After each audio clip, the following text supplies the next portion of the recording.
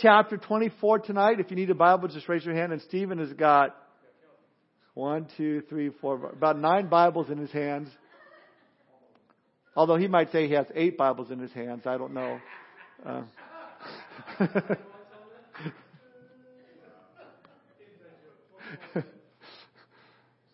Before service, they were counting how many light bulbs we have here to get changed, and James and Jacob had the same number, and Stephen knew that number was wrong a couple times, 6 times. So.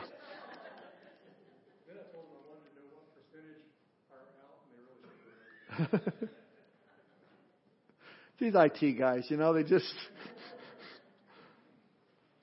Isaiah chapter 24, let's have a word of prayer before we dig in. Father, we thank you for this time tonight, Lord, that we could just gather together, Lord, and have just a time together of believers. Lord, excited to hear from your word and from you, Lord, and excited to be able to worship you through song. And Lord, what a blessing that you've given to us, Lord, this body of believers that we can gather together like this. Lord, we thank you for it. We don't take it for granted. Father, we thank you for this facility you've given us, Lord, to meet as well. And Father, we pray your blessing upon the children downstairs as they're being taught your word.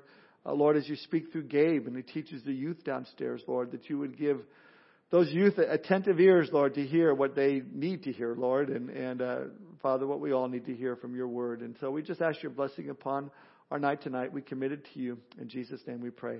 Amen. Well, chapters 24, 25, and 26, the 3 we're going to look at this evening, are very interesting in that they deal with a time known as the Day of the Lord. And I think we almost all know what that means. When you come across that phrase, it speaks of the time when the Lord's going to intervene in history in a way that's going to be obvious to the entire world.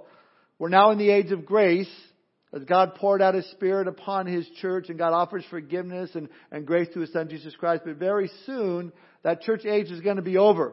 God's going to remove us, His church, in the rapture to make way for His wrath to be poured out for 7 years on a Christ-rejecting world. That is the theme of these 3 chapters tonight. We begin in verse 1 of chapter 24. It says, "Behold, the Lord makes the earth empty and makes it waste, distorts its surface, and scatters abroad its inhabitants." When you look at Revelation chapters 6 through 19, you realize that the world is going to experience events of such magnitude that it will seem as if the whole surface of the earth is distorted here, as it says in verse 1. We know Revelation chapter 8 verse 5 begins with noises and thunderings and lightnings and an earthquake.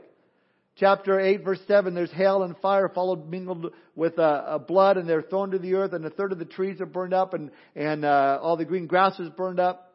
You move on in Revelation chapter 8 verse 8, and something like a great mountain burning with fire is thrown into the sea, and 1/3 of the sea becomes blood. Chapter 8 verse 10, a great star from heaven fell from heaven burning like a torch, and it fell on 1/3 of the rivers and of the springs of the water. So you go back to verse 1, Isaiah, we understand when he says, "Behold, the Lord makes the earth empty and makes it waste. It distorts its surface, scatters abroad the inhabitants." Look at verses 2 through 6. "And it shall be, as with the people, so with the priest. As with the servant, so with his master. As with the maid, so with her mistress. As with the buyer, so with the seller. As with the lender, so with the borrower. As with the creditor, so with the debtor. The land shall be entirely emptied and utterly plundered. For the Lord has spoken this word. The earth mourns and fades away. The world languishes and fades away. The haughty people of the earth languish. The earth is also defiled under its inhabitants, because they have transgressed the laws, changed the ordinance, broken the everlasting covenant. Therefore the curse has devoured the earth, and those who dwell in it are desolate. Therefore the inhabitants of the earth are burned, and few men are left." The great tribulation is going to be the great equalizer. No one's going to care who lives in the biggest house, or who has the fanciest car, or when 50-pound hailstorms come from heaven. It's that day when God's judgment falls on this planet. Everybody's going to be looked at equally. They're going to all be equally distressed. Even the rich and the mighty will ask the rocks to fall upon them and kill them and not be able to die. Why would such devastation be in store for a planet? Because its inhabitants have continually broken God's commandments, we read. Throughout history, God has said if we reject His word, a curse will result. As a matter of fact, the very first sin of rebellion to God's command brought curse upon the earth. Remember Genesis chapter 3 verse 17, the Lord spoke to Adam after he ate of the tree. And the Lord said, because you have heeded the voice of your wife and have eaten from the tree of which I commanded you, saying, you shall not eat of it. He says, cursed is the ground for your sake, and toil you should eat of it all the days of your life. From the first sin came the first curse. And ever since then, God has set before mankind the choice of either blessing or curse. I mean, He did this very clearly with the Israelites in the book of Deuteronomy. Deuteronomy 30 verse 19. Lord says, I will call heaven and earth as witnesses today against you that I have set before you life and death, blessings and cursing. Therefore choose life that both you and your descendants may live. Now, unfortunately, generation after generation has chosen the curse over the blessings, death over life. And yet there's coming a time when the full measure of that sin will overflow and the earth will suffer the curse of the great tribulation. Look at verses now 7 through 14. The new wine fails, the vine languishes, all the merry-hearted sigh, the mirth of the tambourine ceases, the noise of the jubilant ends, the joy of the harp ceases. They shall not drink wine with a song. Strong drink is bitter to those who drink it. The city of confusion is broken down. Every house is shut up so that none may go in. There is a cry for wine in the streets. All joy is darkened. The mirth of the land is gone. In the city desolation is left, and the gate is stricken with destruction. When it shall be thus in the midst of the land among the people, it shall be like the shaking of an olive tree, like the gleaning of grapes when the vintage is done. They shall lift up their voice, they shall sing for the majesty of the Lord, they shall cry aloud from the sea. And we know new wine is a symbol of joy in the Scriptures because it speaks of the abundance of the harvest. When there's this grain, there's new wine, oil, and honey. It's a good year and is a reason for cheer. In fact, David said in Psalm 4 verse 7, you have put gladness in my heart more than in the season that their grain and wine increase. So it's a sign of joy, a sign of gladness. But here Isaiah, the prophet, tells us that there'll be no joy, no gladness during the outpouring of God's judgment. In fact, not only will the earth be distorted, but men's life will be destroyed, we read. We're told in Revelation chapter 6 that 1/4 of the world will be wiped out by war. Revelation 9 tells us scorpions will wipe out 1/3 of those who remain. It's no wonder the new wine fails, the vine languishes, and all the merry-hearted sigh. Joy has no place in the tribulation period.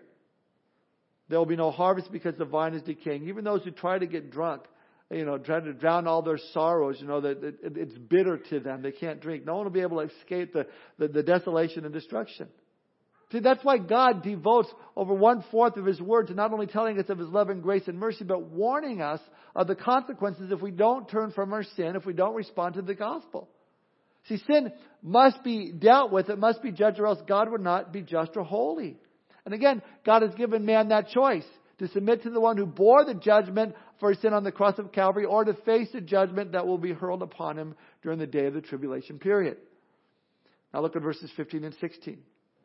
Therefore, glorify the Lord in the dawning light, the name of the Lord God of Israel in the coastlands of the sea. From the ends of the earth we have heard songs, glory to the righteous. But I said, I am ruined, ruined, woe to me.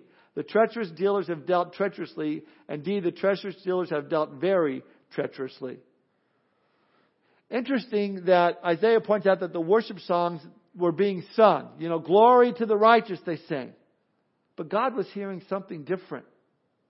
See, in that day, as in now, there are lots of people singing worship songs, but there was not a whole lot of worship really going on. It wasn't with sincerity. And that's because God listens to hearts, not lips. He sees through the hypocrisy. Understand that the words of a worship song mean nothing to the Lord if the heart of the person singing it doesn't love the Lord. Jesus put it this way to the Pharisees in Mark 7 verses 6 and 7. He said, well did Isaiah the prophesy of you hypocrites, as it is written, the people honor me with their lips, but their heart is far from me, and in vain they worship me, teaching as doctrines of the commandments of men. See, Jesus was quoting from Isaiah 29, but the point is the same. It's the same as what God said back in chapter 1. In fact, keep your place in chapter 24 and turn back to chapter 1 of Isaiah. Look at verse 11 through 15 of chapter 1. Be ready to turn back to 24 right away. It says there in verse 11, to what purpose is the multitude of your sacrifices to me, says the Lord. He says in verse 11, I've had enough of burnt offerings of rams and the fat of fed cattle. I don't delight in the blood of bulls or in the lambs or goats. When you come to appear before me, who has required this from your hand to trample my courts? Bring no more futile sacrifices. Incense is an abomination to me. The new moons, the Sabbaths, the calling of assemblies. I cannot endure iniquity in the sacred meeting. Your new moons and your appointed feasts, my soul hates. They're trouble to me. I'm weary of bearing them. When you spread out your hands, I will hide my eyes from you. Even though you make many prayers, I will not hear. Your hands are full of blood.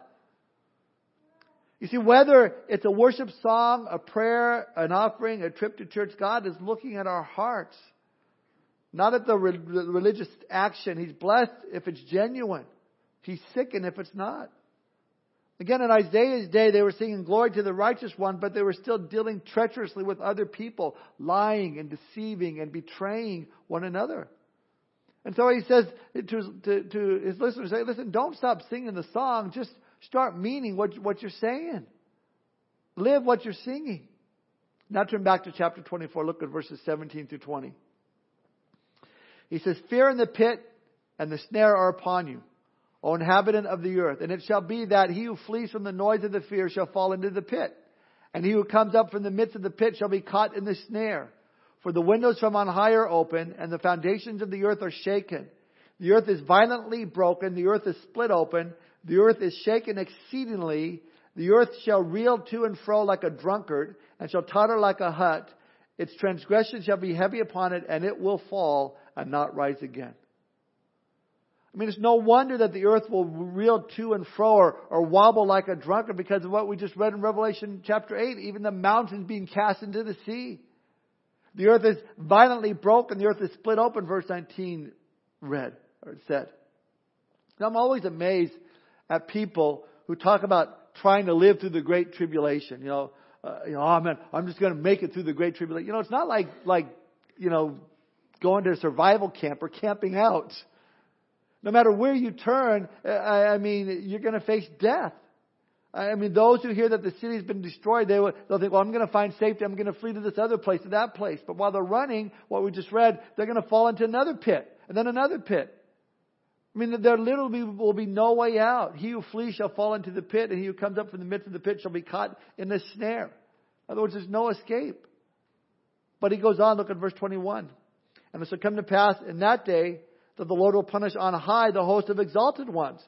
And on the earth the kings of the earth. They will be gathered together as prisoners are gathered in the pit, and will be shut up in the prison. After many days they will be punished. I believe verse 21 and 22 refer to the rulers and high places, which are demonic spirits. We're told that as the tribulation comes to an end, Satan and his demons will be cast into this pit for 1,000 years. Now you remember that the demon said to Jesus, hey, don't throw us into the pit before our time. They were pleading with Jesus that he wouldn't throw them into a pit. He was going to cast them out of this man. And so they said, don't cast us in that pit before our time. They knew about this. They said, Jesus, if you're going to cast us out, cast us into that herd of swine. So Jesus, if you recall, he agreed to the request and cast them into the pigs, and all of the pigs were now demon-possessed, went over the side of the cliff, and all committed this mass suicide. The first case of deviled ham in history. But the point is, they knew that their time would come when they would be cast into the abuso with Satan, where Satan and his demons would be bound in a pit for 1,000 years. Then we know following the 1,000-year period of peace and prosperity, when Jesus reigns from Jerusalem, God will loosen Satan and his demons. Why? Well, because during the millennium, during that 1,000 years, generations are going to be born that will not have had the opportunity to see good and evil in a clear way and to be able to choose the Lord. So Satan will be let loose, and he'll attempt to deceive people once again. And this will give people one more chance to decide whether to follow the Lord or to be seduced by Satan and fall into sin. At that point, Satan and all those that have rejected Jesus Christ will be cast into the lake of fire for all eternity. Verse 22 is promising that punishment. Now, verse 23 takes us to the end of the tribulation.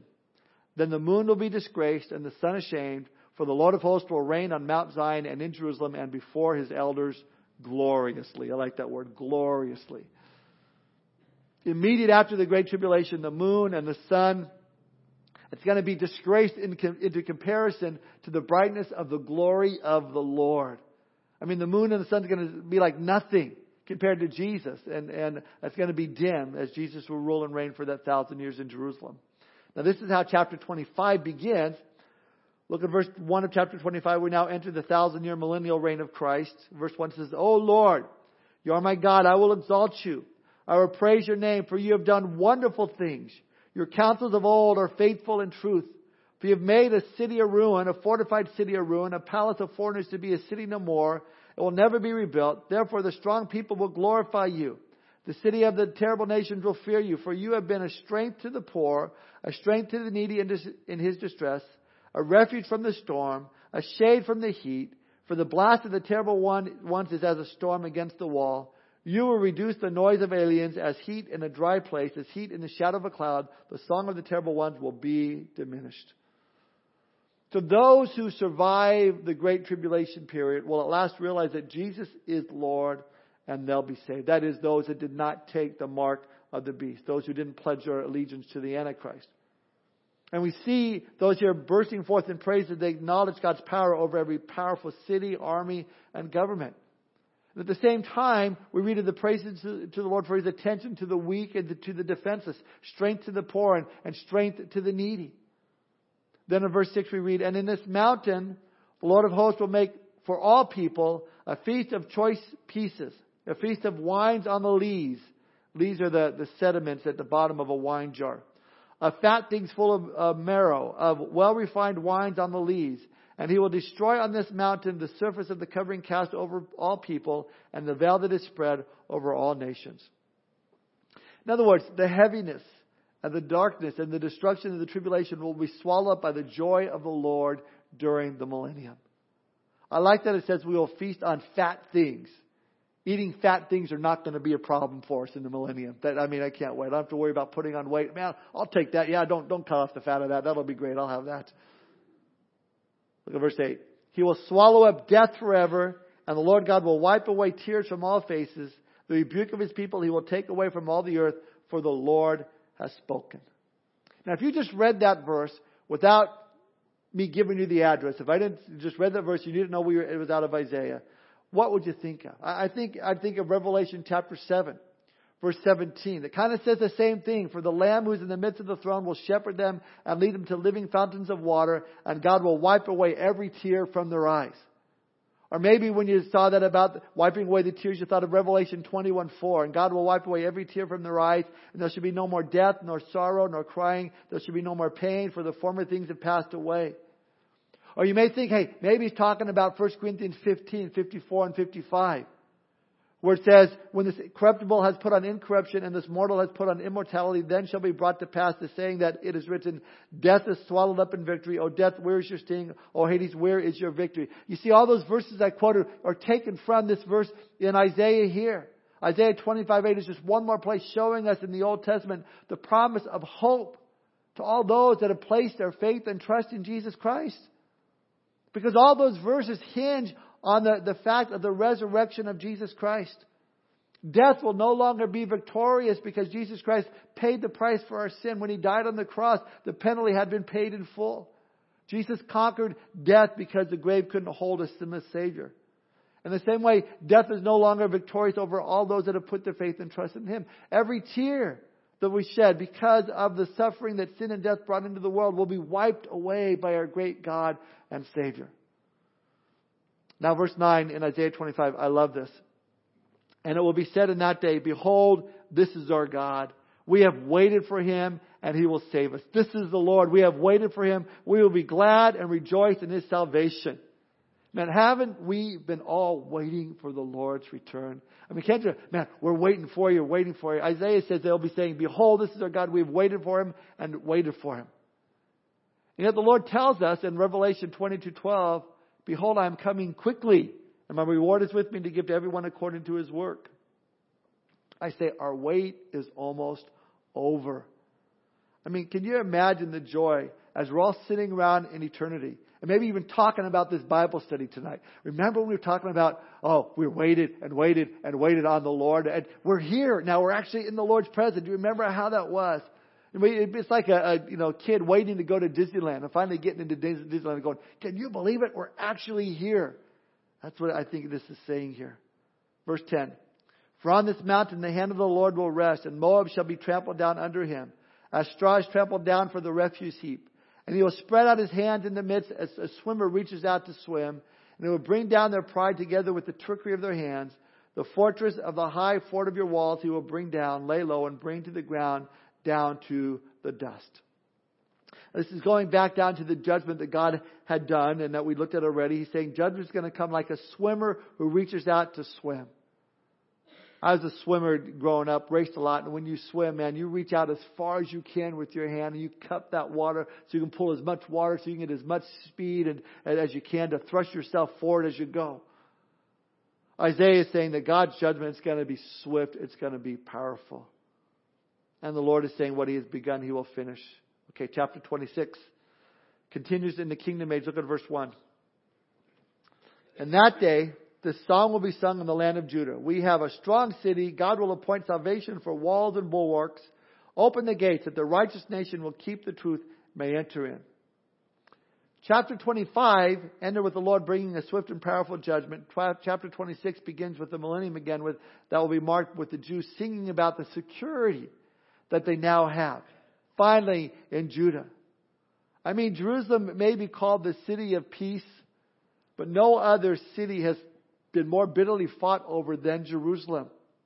The past 4,000 years, it has seen at least 118 conflicts. It has been destroyed at least twice. It has been besieged 23 times and has had at least 5 separate periods of violent terrorist attacks in the past century. No wonder during the millennium, the Jews will finally be able to sing the song, "Open the gates, the righteous nation which keeps the truth may enter in." Then verse 3, you will keep him in perfect peace whose mind is stayed on you because he trusts in you. I love that verse, but I love as we go along in the book of Isaiah, we get these gold nuggets that are in here. And this is just this gold nugget. I think of over in Luke chapter 8 when Jesus was asleep on the boat and the weather started getting rough and the disciples started to freak out and they'd forgotten the promise of God. They forgot that Jesus said, hey, let's go to the other side.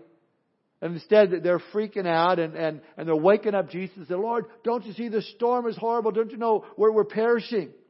And it says there in Luke 8:24, then he arose and rebuked the wind and the raging of the water, and they ceased and there was calm. There was just this peace. My point being is that we can be in the will of God. We can be obeying the will of God and following the Lord, but storms are going to come. God has not promised to take away all of our troubles, but He's promised that you can experience His peace in the midst of trouble. He will give you His peace if your mind is stayed on Him. Perfect peace, we read. So often our minds are not on Him, but they're on everything else, other things. And when we have our minds on other things, that ultimately affects what we do. If you're always playing the what if game, it's going to drive you crazy. Well, what happens if this happens? Well, what if I say this and they say that? Or what if I lose my job? Or what if my kids get sick? Or what if this just isn't a cold? The what if stuff will drive you crazy. Isaiah says God will keep you in perfect peace if your mind stays focused on Him because, why? You trust in Him. You trust in Him for the what ifs. We're told in 2 Corinthians 10:3 that we should cast down every imagination and everything that exalts itself against God and bring every thought into the captivity to the obedience of Jesus Christ. Fill your minds with the things of God.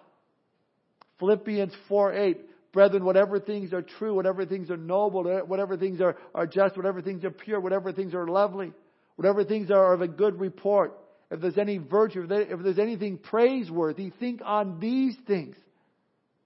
These things and the peace of God will guard your hearts and minds in Christ Jesus. So God will keep you in perfect peace if your mind is on Him. Then he goes on, look at verse 4.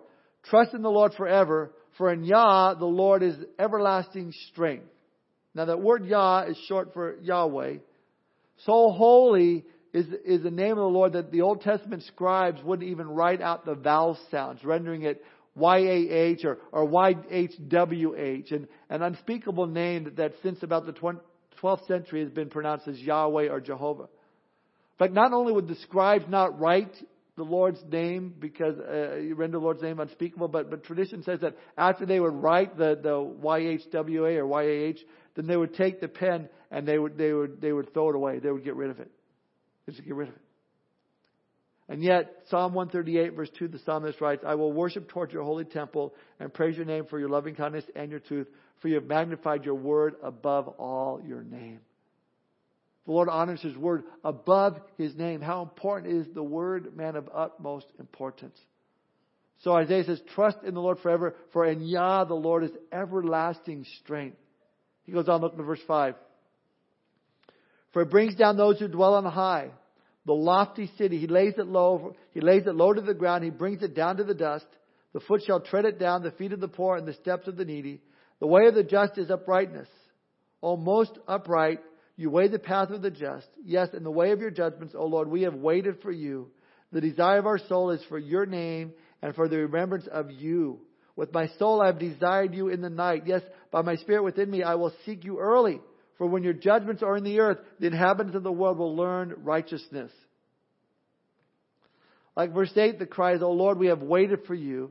He says, with my soul I have desired you in the night. Have you ever gone to bed and you're just lying there in bed and all you can think about is the Lord's return?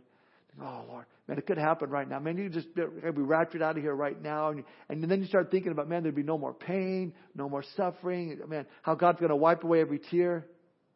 And then in the morning, Isaiah says, but my spirit within me, I will seek you early. I tell you, when you're lying in bed at night, thinking of the goodness of God, of the love of God, and the return of Jesus Christ, and you get up early in the morning seeking the Lord, I mean, that's a surefire way to experience the perfect peace of the Lord that we read about in verse 3. I mean, you will keep Him in perfect peace, whose mind is stayed on you evening and morning, because He trusted you. Try it tonight. It's my challenge for you guys tonight. Just as you're laying in bed, start thinking about the Lord's return. You probably get excited, then you won't be able to go to sleep. But think about the Lord's return, and then first thing in the morning, crack open your Bible and just start seeking the Lord. Man, perfect peace will bless your day. Verses 10 and 11. Let grace be shown to the wicked, yet he will not learn righteousness. In the land of uprightness he will deal unjustly, and will not behold the majesty of the Lord. Lord, when your hand is lifted up, they will not see, but they will see and be ashamed for their envy of people. Yes, the fire of your enemies shall devour them. The day is coming when God will rule this earth as a king on the earth. Righteousness will be imposed with a rod of iron. And that's not going to erase the sinful nature of man, the old nature of man. In spite of the grace shown to him, the wicked man will still sin. He's not going to learn righteousness, we read here. This is one of the aspects of the millennial reign of Christ where people are often not aware of. There will still be people there who deal unjustly, who's still going to reject the ways of God. Excuse me. Which I can't believe how they could do that, but they will. But see, that's why I don't believe that we can turn our country to righteousness through legislation. Oh, if we just get the right laws out there and the right people in place. Listen, prohibition didn't stop people from desiring to drink, or outlawing drugs doesn't stop drug users. Don't misunderstand me. I'm all for getting rid of alcohol and drugs, but think about it. We're fooling ourselves if we think by mandating righteousness, it's going to result in righteous people. It doesn't happen that way. I mean, the approach isn't even going to work when God is the president. Ultimately, though, the only way to separate the righteous from the unrighteous will be to release Satan at the end of the millennial reign and give people the choice of whom they want to follow. And those who follow Satan will be devoured by fire. Verse 12 and 13. Lord, you will establish peace for us. For you have also done all our works in us. O Lord our God, masters beside you have had dominion over us, but by you only we make mention of your name. Now this is Israel speaking to the Lord concerning God's dealing with Israel when God's judgment came in the land. He taught the people righteousness. But in their time of prosperity, they forgot God. They turned their backs on God, and the foreign masters had dominion over us. But now they're saying, but you have punished and destroyed them and made all their memory to perish. But I like in verse 12, it says that, for you've also done all our works in us.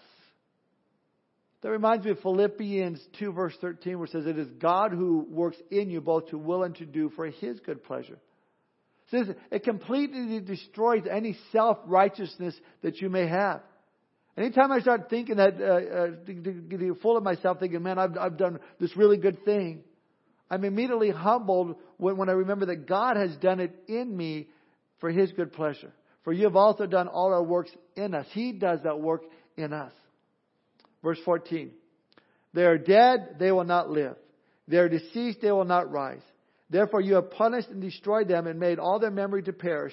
You have increased the nation, O Lord. You have increased the nation. You are glorified. You have expanded all the borders of the land. The Lord is saying here through Isaiah that the earthly rulers who opposed Israel, they're going to be punished. They're never going to rise to power again. Now this could also be talking about the end for unbelievers after the Great Tribulation period.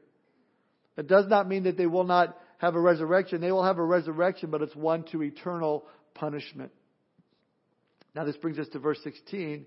And these people are in great distress. Why? Because they're in the middle of the Great Tribulation. What do? Well, they cry out to God. Look at verse 16.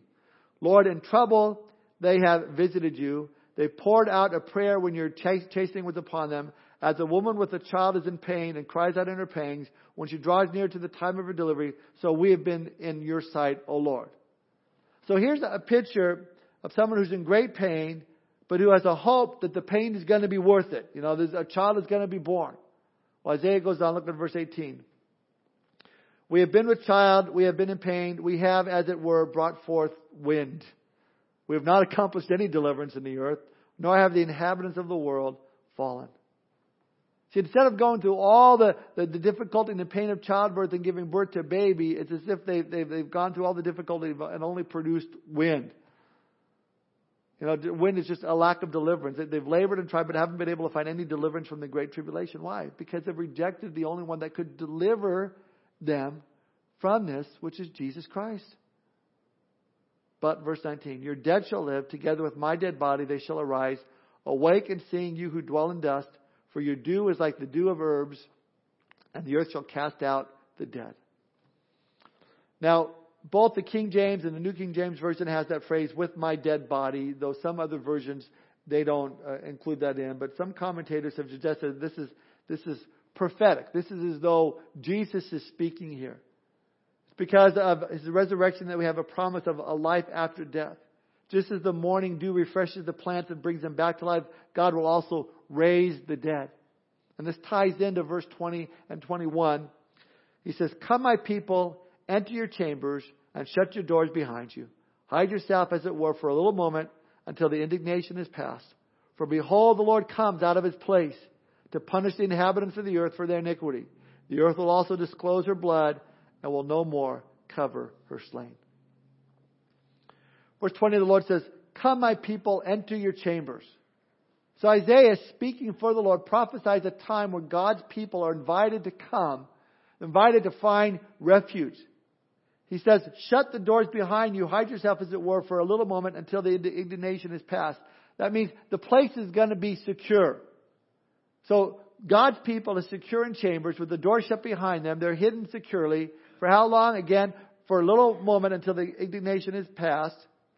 Then again, verse 21, for behold, the Lord comes out of His place to punish the inhabitants of the earth for their iniquity. The earth will also disclose her blood and will no more cover her slain.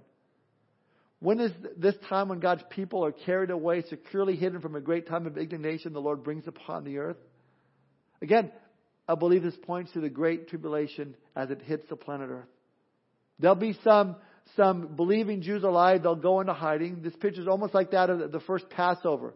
You know, where the Jewish nation will go indoors that night, covering the doorpost with the blood of the Lamb, as the angel of death passed over them and killed all the firstborn of Egypt. This could be speaking of the deliverance of the Jewish people from the fury of the Antichrist. We talked about this before, about 3.5 years into the tribulation period, as they'll go and they'll run maybe to the rock city of Petra in Jordan. It could be. But I like to look at this verse as it also speaking of the rapture of the church. The refuge, the safety, the security of God's people when they are caught up together to be with the Lord in the air.